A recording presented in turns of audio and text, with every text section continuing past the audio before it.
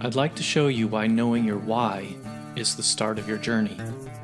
Without a strong why, it can be so difficult to reach your maximum potential. My name is Dr. Jason Ballara, and every week I meet with real estate investors and mindset specialists that are taking action in order to build a life according to their own terms. We will break down what drives successful people and allows them to achieve at such a high level. If you are a professional wanting to break through, or simply someone that wants to hear an inspiring story, the Know Your Why podcast is made for you. Hi everyone, I'm Jason Ballara, and this is the Know Your Why podcast. Today I'm here with Trevor Thompson. Trevor is an accredited investor participating as an LP in 18 deals, 15 of them still active, and has now become a GP in I'm assuming that this is up to date with one deal. But I want to let people hear your story through your words. So first, thanks so much for coming on the show this morning. I really appreciate your time. Yeah, no, it's my pleasure. Excited to be here. So very interestingly, I started 23 now, because I've been let go for a little while from iFly. And our very first team meeting, the owner gave everybody a copy of Rich Dad, Poor Dad. And I've always had some interest in real estate, but never really thought about it as investing in real estate. And so even though, I didn't follow everything in the book, it kind of opened my eyes and I went, wow, this is incredible. And then I did what everybody else did. I went back to my corporate life, building my career, working 80 hours a week, doing everything. And it was just, paid no attention to investing in real estate, didn't look at it more, didn't think about it more. And then fortunately, we got bought out by a private equity company, and I got some money. I had some stocks in the company. And so I went, well, if there's ever a time to start passively investing, this is it. Sure. I started going to the weekend seminars, the guys that give us $50,000 and will tell you how to buy an apartment or an office building with your credit card. And I went, well, that doesn't quite sound right. I went to about 3 of those. And then I found a local one. And the reason I liked it is they were local. Their motto was Texans investing in Texas. So I thought, okay, I can go to meetings. I can see these people. That will accelerate me. And, I wasn't even aware how much of a team sport, commercial real estate investing was. I just, knew that I needed to be connected with a group of people. And so I joined that group, started, being obsessive, just my nature, started learning. And, 5 years later, still learning. But I quickly jumped on passively investing, probably too early. In hindsight, I wouldn't have invested in those 2 first deals, knowing what I know now. But again, I learned a lot. And, I didn't want to wait. Yeah, sure. Well, there's a lot to be said for getting started. Or taking action even, whether you're 100% ready, which probably nobody's ever 100% ready. So tell me that sort of time frame again. When did that start for you? So that was in 19, let me just think, it was 5 years ago now. So I can't even do my math. So 2017? Yeah, 2017. Okay. And so you started with these, I understand. I know exactly which weekend courses you're talking about. I've been to them as well. But then you found, kind of a local real estate meetup and invested. So I think it's important for listeners and other people considering passive investing to understand, sort of why you said you invested too soon, or, might not have invested in those first couple deals. Would you mind walking us through, kind of what? Yeah, to be honest, I learned only enough to be dangerous, as I refer to it. I learned enough. I learned that I wanted to do it. And again, the first 2 deals could have been great, and I might not have known the difference. But what really happened was I didn't know enough to really understand the scope of the deal. So for example, in Texas, you've got to watch out for property taxes and insurance. And then you need to make sure that the sponsor has enough CapEx in their budget and some reserves for moving forward. Both of these projects underestimated property taxes, insurance, and didn't have enough CapEx built into the budget to execute the entire plan. And, I just didn't know enough to know that, right? I just had no idea. Now, of course, I have a great idea, and that's some of my first questions for any Texas investment, just because that's a phenomenon that's Texas centric. We've had a lot of disasters in Texas, so our insurance is high. We've had really aggressive counties because there's no state tax, so they get all their money from property taxes. So they aggressively go after you. And the two projects, basically, I didn't lose my money, which is, again, that is sponsor's first responsibility. But it would have been nice to make a little bit of money, my first two investments. But I learned a ton just by sort of going through that experience. And both of them went fairly quickly. The first one in less than 2 years. And it was basically, they knew they were trading dollars, and they got an unsolicited 1031 exchange offer, all cash, close in a short period of time. And they pulled the investor, said, listen, we're up $1,000, down $1,000. We're not making money any month. We suggest we take the offer. And of course, everybody voted yes. And they took the offer and got out quickly, and everybody got their money back. Yeah. Well, yeah. And that's, definitely you go into these investments hoping to make lots of money, but not losing your money at least is a big step. And the learning lessons involved. And those are great points in that you need to know what are the, even as a passive investor, be good to know what are the intricacies of whatever market you've decided to invest in. So, you as you mentioned, in Texas, property taxes are very high. I used to live in Houston. I owned a house. I was shocked by what the property taxes were just on a single family home. So you can imagine the multiples that would be on a multifamily property. So it's important to kind of understand all of that and understand that your sponsor does have those things calculated correctly and the reserves to cover, kind of any issues that may come up, for sure. So those two, didn't go the way you wanted them, but you stuck with it. You sort of saw the value Definitely. In it, right? I stuck with it. I've had another third one go full cycle, and this one was a slightly different investment. I was just a craft position with no upside, so in theory, that's kind of like a loan. Right. And it was an apartment to condo conversion. And again, it struggled because it was an apartment to condo conversion, and then COVID hit. And you couldn't evict. So you bought a non-performing, didn't break even apartment complex. And now you can't evict the tenants. And now they're even empowered not to pay the rent. So it was super stressful. 18 months, they didn't make a pref payment.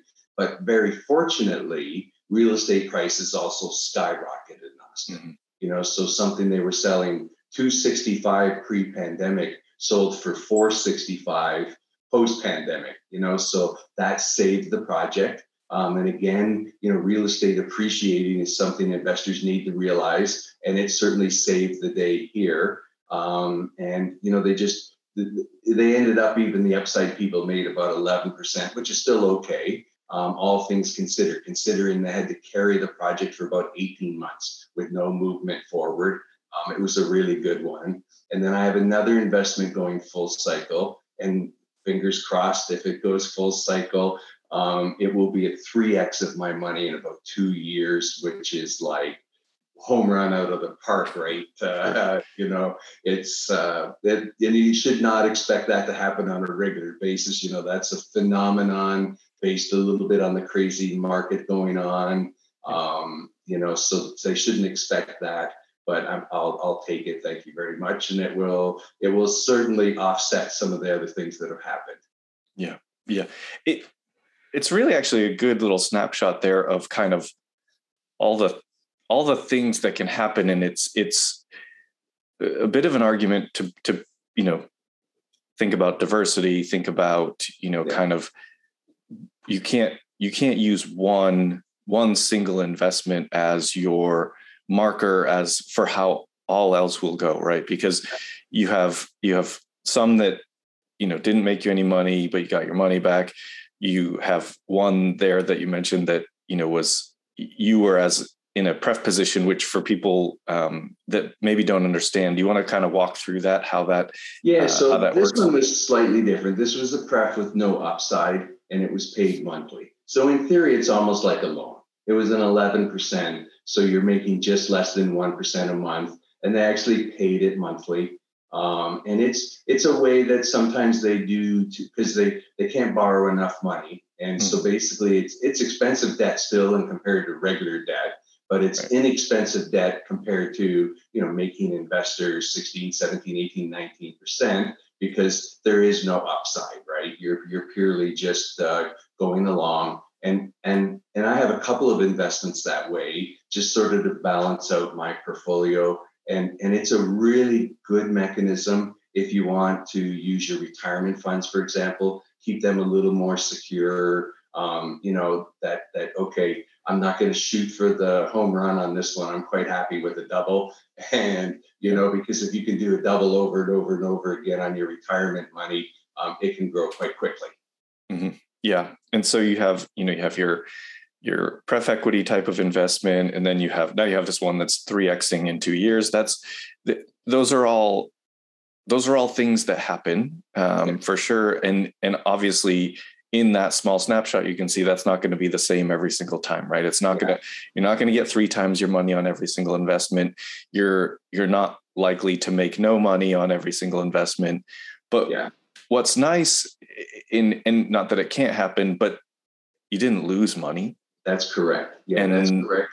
And that's a huge point, I think, for people that investing in real estate, because, if you have a stock portfolio and you look at right now where that's at, it's probably, if it's anything like mine, down quite a bit. And so there's a lot of, obviously a lot of things, a lot of variables that can impact what your returns are. But at the end of the day, real estate is actually quite safe. And generally, even when things don't go well, you're likely to at least get your money back and maybe a little bit on top of that. And you get some depreciation as well. Right. So, so I had other things that were making income on my passive income. So even though these made money, they showed paper losses of passive depreciation income. Yeah. And so neither of those first two did accelerated depreciation. They didn't do it, but other ones have. And but there's still depreciation, even if you take it the normal slow way. And so there was tax savings, right? So at the end of the day, in theory, yes, I did make money because I was able to take those passive losses against my active earnings, because at the time I still had a W-2 job. And so in essence, I did make money on the total overall portfolio. And then, of course, that money comes in as capital gains versus ordinary income. So there's lots of, so even in theory, it sounds horrible. You didn't make any money, I shouldn't invest. If you look at the tax advantages of real estate investing on a whole picture, you actually can do quite well, even when you don't, in theory, make cash money. Right. Yeah. Yeah. Point being, there's a lot of no idea, right? No idea of, I did that first year's income tax and, and it was like, oh, wow, but then when I did it, I was like, oh, wow, this is way better than I thought. Like I got a refund versus paying, and then I actually analyzed why. And I did have one accelerated depreciation that happened at the end of that year as well. And so that really helped. And that was also the year I lost my job. And I actually became active in a deal. I was passive. I volunteered as an asset manager. So I was able to switch my tax status to professional real estate agent because I'd gotten let go. And even though I was collecting severance, there was no time to collect the severance. And so all of these things multiplied together to actually be a pretty big win. Right. And not everybody will get that win, right? Some people still want to keep their jobs and just invest. You don't have to get active. It just gives you that next level. Right. Yeah. It gives you the ability to use those depreciation losses against any W-2 or active income that you have. So we've actually had a CPA on and talked a fair bit about that, because it's something that's a very, very powerful tool to use. But yeah, you have to obviously speak to your own CPA and have one who's versed in real estate so that you can make sure you're not doing anything that's going to bring the IRS to your door. But yeah, the point is there's a lot of angles that real estate can help you in terms of, sort of creating and growing your wealth. So it's really a very powerful tool.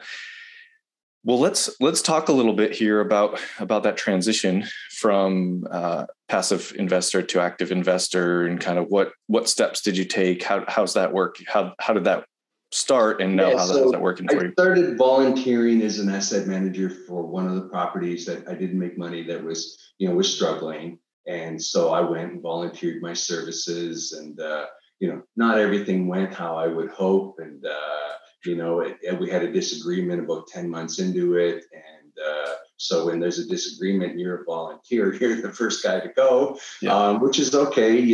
I was not in charge, and I still, in hindsight, I think the direction I wanted to go was the right one, but that's, anybody can be right in hindsight, right? I could have been totally wrong. Right. And again, it gave me that advantage. And then I decided, okay, I'm going to switch to active. And I was shocked how hard it was. I was shocked. Like, I couldn't find a property. I was making offers. I couldn't get close to even whisper, let alone people that were paying 10% more than that. They call it asking price for those that don't know what whisper is. And it took me a long time to get there. And then, a lot of people don't talk about people get paid to do things on active because of the risk. And unfortunately, my first GP deal, I suffered the risk. We had a very large deal in San Antonio, a loan assumption. And after 6 months, we never qualified for the loan assumption, no matter what we did. And we ended up losing a total of $350,000, which 75 was mine. Again, a very hard lesson moving, so I had a hard lesson on my first passive, and I had a hard lesson on my first active. Yeah. But again, I learned so much. And there are risks when you switch to the active side, right? The passive investors, they don't have the risk, right? The only thing they're risking is their investment capital. And on that deal, all the passive investors got their money back. And it was only us sponsors that lost any money. And we're working diligently to get another deal. There'll be a win, and I'll end up way ahead in life. I'm still not thinking I made the wrong decision. I'm not ready to throw in the towel. Sure. It's quite interesting that it accelerates your learning. Is all it does. Is it accelerated my learning, and taught me some lessons. And you mentioned I'm a GP in one, and I'm a very small GP in one. And then I'm actually now doing 2 more deals. They're 506Bs, so I can't talk about them here right now. But I managed to join somebody else's deal and get a little larger position. And I'm going to be the boots on the ground part of the asset manager, which means I live the closest to the property. So I'll help them execute the plan. And then I have another property that we just got under contract. In fact, this week we're doing our due diligence. And so it's starting. I'm starting to get the traction. After all that hard work. And at the end of the day, I think it's made me a better sponsor because I've learned so many things. I didn't get lucky and have a few home runs out of the gate. And so I learned, what is it like to be a passive investor? What is it like to be a passive investor on a deal that's struggling? What is it like to be a passive on a deal that's going well? In my variety of passive investments, some there's no communication. Some there's a lot of communication. Some are just in the middle. And so you learn what should I be as the sponsor to satisfy my investors, to make them feel comfortable. So it's been great. Yeah. Good. I mean, and it's true that everything's a learning lesson. Everything's, kind of part of the process. I wanted to kind of just touch on, what you mentioned about sort of losing that money on that deal that fell through. I think one of the things that maybe a lot of passive investors don't know is that generally when we're working through getting a deal under contract, you have to put down a deposit, which I think people probably know you have to put down a deposit.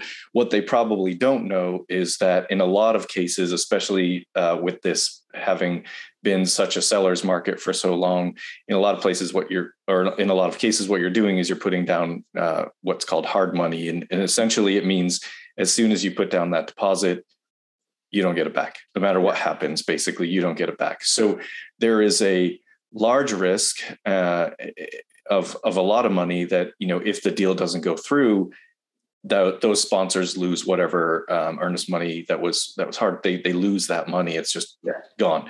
And so, unfortunately, you experienced that. I know, there other people have as well. It's a very challenging and stressful position to be in, because it's like you're working so hard to build this business, and then all of a sudden you get you have that setback as a big chunk of your own capital for building your business is gone. And so it's when you think about, from a passive investor, when you think about, there are some fees that the sponsors get.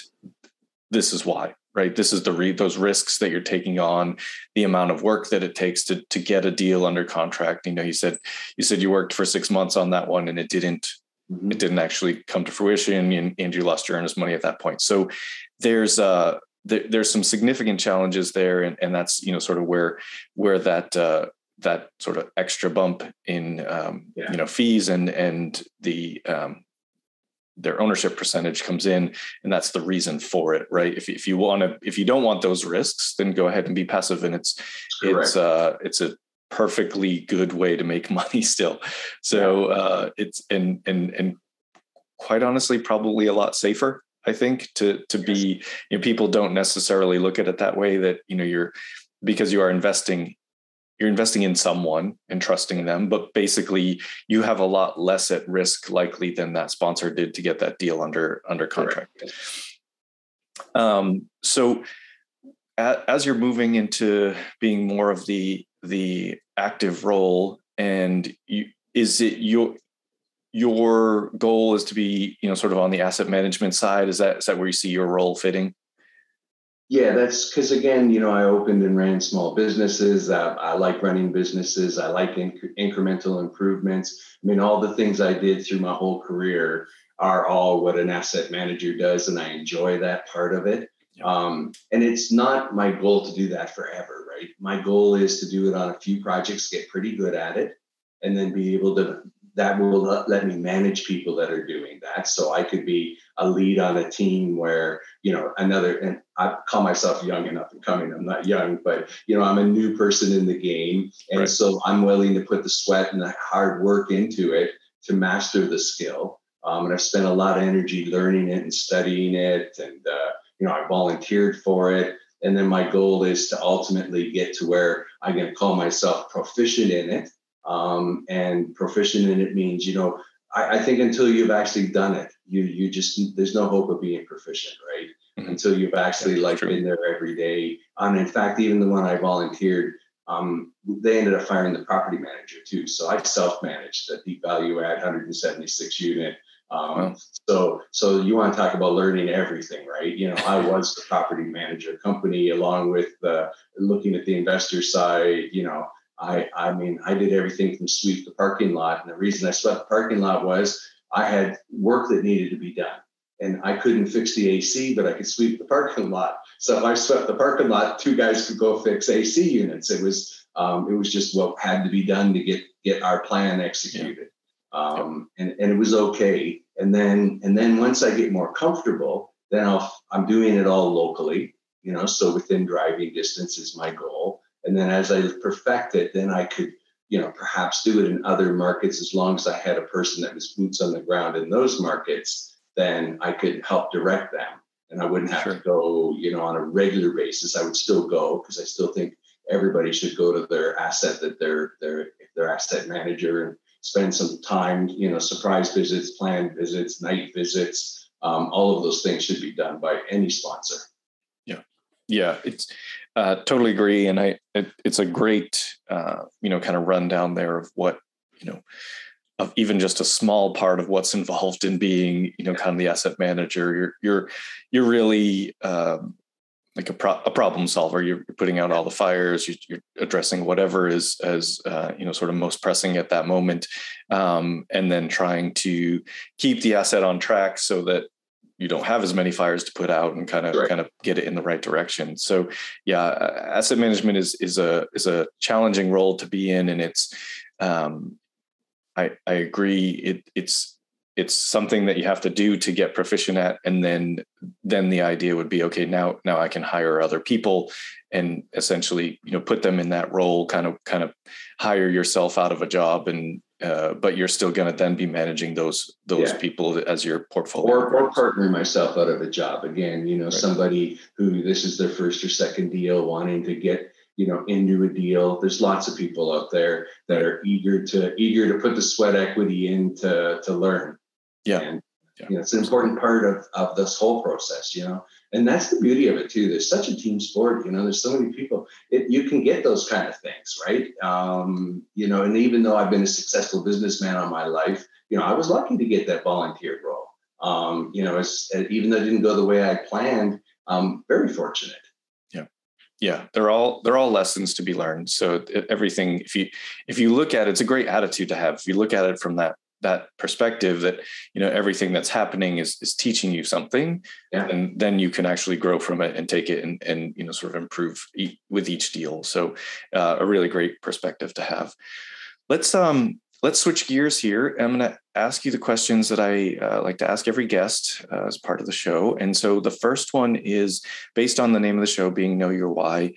What is your why? What's driving you? Kind of what keeps you going and gives you that willingness to volunteer to be the asset manager and all of that. Really, what pushes you? Yeah, and it's very interesting. I never thought I'd be this passionate about real estate. I never did. And I never even thought when I first started that I would find a why. I came from a career that I had a big why, and so my why is I want to create better places for people to live. My goal is to create a place for people to live that don't say, come over to my apartment, say, come over to my home. That is huge to me, to make people feel like it's their home. I also want to create a place where the team that works there gets fulfillment in their duties. They feel that they are contributing to this environment of making it a home.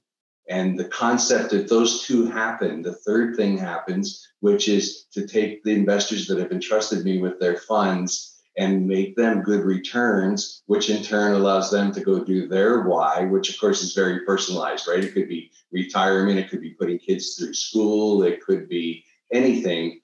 So it's kind of the full circle of life, and it just sort of came to me one day that, oh wow, this is all the pieces. And until I actually put it together, it was hard to articulate it. Yeah. No, it's true. It's your impact can become quite wide when you think about it that way, and you're trying to do the most good you can for each of those people. There's the investors, you mentioned the investors, the tenants, and your and the team on site. They're often a big forgotten portion of it. And I don't care what you think. Without the team on site, you could not do either of those. And so having them feel fulfilled, everybody just wants to fulfill, and that they can do a purpose in their job. And nobody minds working hard. What they do mind is being unappreciated, overworked, stressed. And that's, I think, going to be the hardest thing to get done, because you've got the pressure to make the business successful while you're still trying to make them feel empowered. Yeah, no, I think it's a great point that the team is this is certainly not something you can do on your own. And that on-site team, the property management group, all of the vendors that go into making these deals work. I mean, there's a lot of people behind the scenes that essentially don't get really any sort of recognition. It's people put up their social media post about their new deal, and it's like nobody's like, and thank you to my insurance guy, or whatever it is. It's just there's a lot of ancillary parts that go into it that make it happen that you couldn't do without them. So it's true. It's actually a really, really great point. I'm glad that you brought that up. Second question for you: what is something about yourself that isn't common knowledge? Maybe it's a special skill or a hobby, something that people can get to know you a little bit better. Yeah, so most people wouldn't think I'm a headbanging rock and roll guy. So, awesome. I've got tickets to go see, reunion tour. So Motley Crue, Joan Jett, Def Leppard, and Poison. I've got tickets to see Rob Zombie, Slipknot, Rammstein. So nobody would think that this bald old guy is a heavy metal headbanger. That's amazing. That's even Rammstein. That's haven't heard that in a while. That's my brother was a big fan. That's pretty funny. Yeah, and I'd never seen them, and they of course got canceled with COVID, and then it took a while. So this was the ticket I bought that got canceled with COVID, and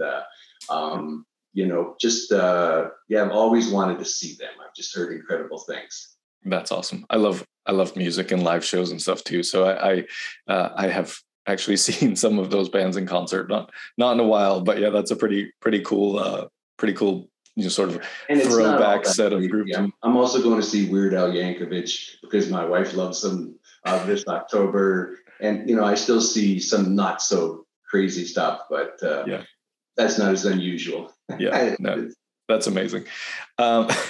When people hear this, what's the best way for them to reach you? How do you want to be contacted? And we'll put whatever you want in the show. LinkedIn is great. K. Trevor Thompson. Facebook, K. Trevor Thompson.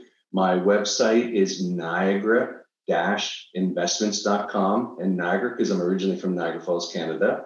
And then my email is pretty easy, ktt@Niagara-investments.com. Okay, awesome. And we'll put all that in the show notes for you too. Final question. What piece of advice would you give to someone who is getting started? Whether that's, you can choose whether that's as an active or a passive investor, kind of what would you tell them to get them headed in the right direction? Yeah. So anyone you contact them with the mission, what can I do for you? Not what information can you give me? What can I do for you? How could I help you? What would you like me to know or learn from you? Put that back in the sort of, I call it the servant sort of thing, like because people will respond much better to that than, I don't know you, but would you look at this investment and tell me if I should invest? I'm not going to do that. Yeah. Yeah. But if you want me to help you walk through it and understand it, that's a different question. Right. Yeah. It's approaching it with providing value and being humble and realizing that, people's time is very valuable, and that, that's really what you're asking for. You're asking because, if you're asking, like you said, can you look at this deal? Like if you're asking someone to look at a deal for you, they probably underwrite all the time, and it's something that they actually get paid to do. And so you're asking for their time, and you're asking for them to, sort of give that up for you. So it's important to be cognizant of that and appreciative. So I think that's a great piece of advice for those that are beginning. Well, that is, you did great. All those questions were, it seemed you had no difficulty answering those. They're very front of mind. Yeah. Well, thank you so much for coming on the show. I really appreciate it. I appreciate hearing your story. I think, kind of sharing what you did about some of those deals that didn't necessarily go well is also really important for people to hear. So thank you for that. And thank you for your time. No, my pleasure. It was great to talk. Yeah. Awesome. All right. Well, with that, we will go ahead and sign out. I'd like to show you why knowing your why is the start of your journey. Without a strong why, it can be so difficult to reach your maximum potential. My name is Dr. Jason Ballara, and every week I meet with real estate investors and mindset specialists that are taking action in order to build a life according to their own terms. We will break down what drives successful people and allows them to achieve at such a high level. If you are a professional wanting to break through, or simply someone that wants to hear an inspiring story, the Know Your Why podcast is made for you.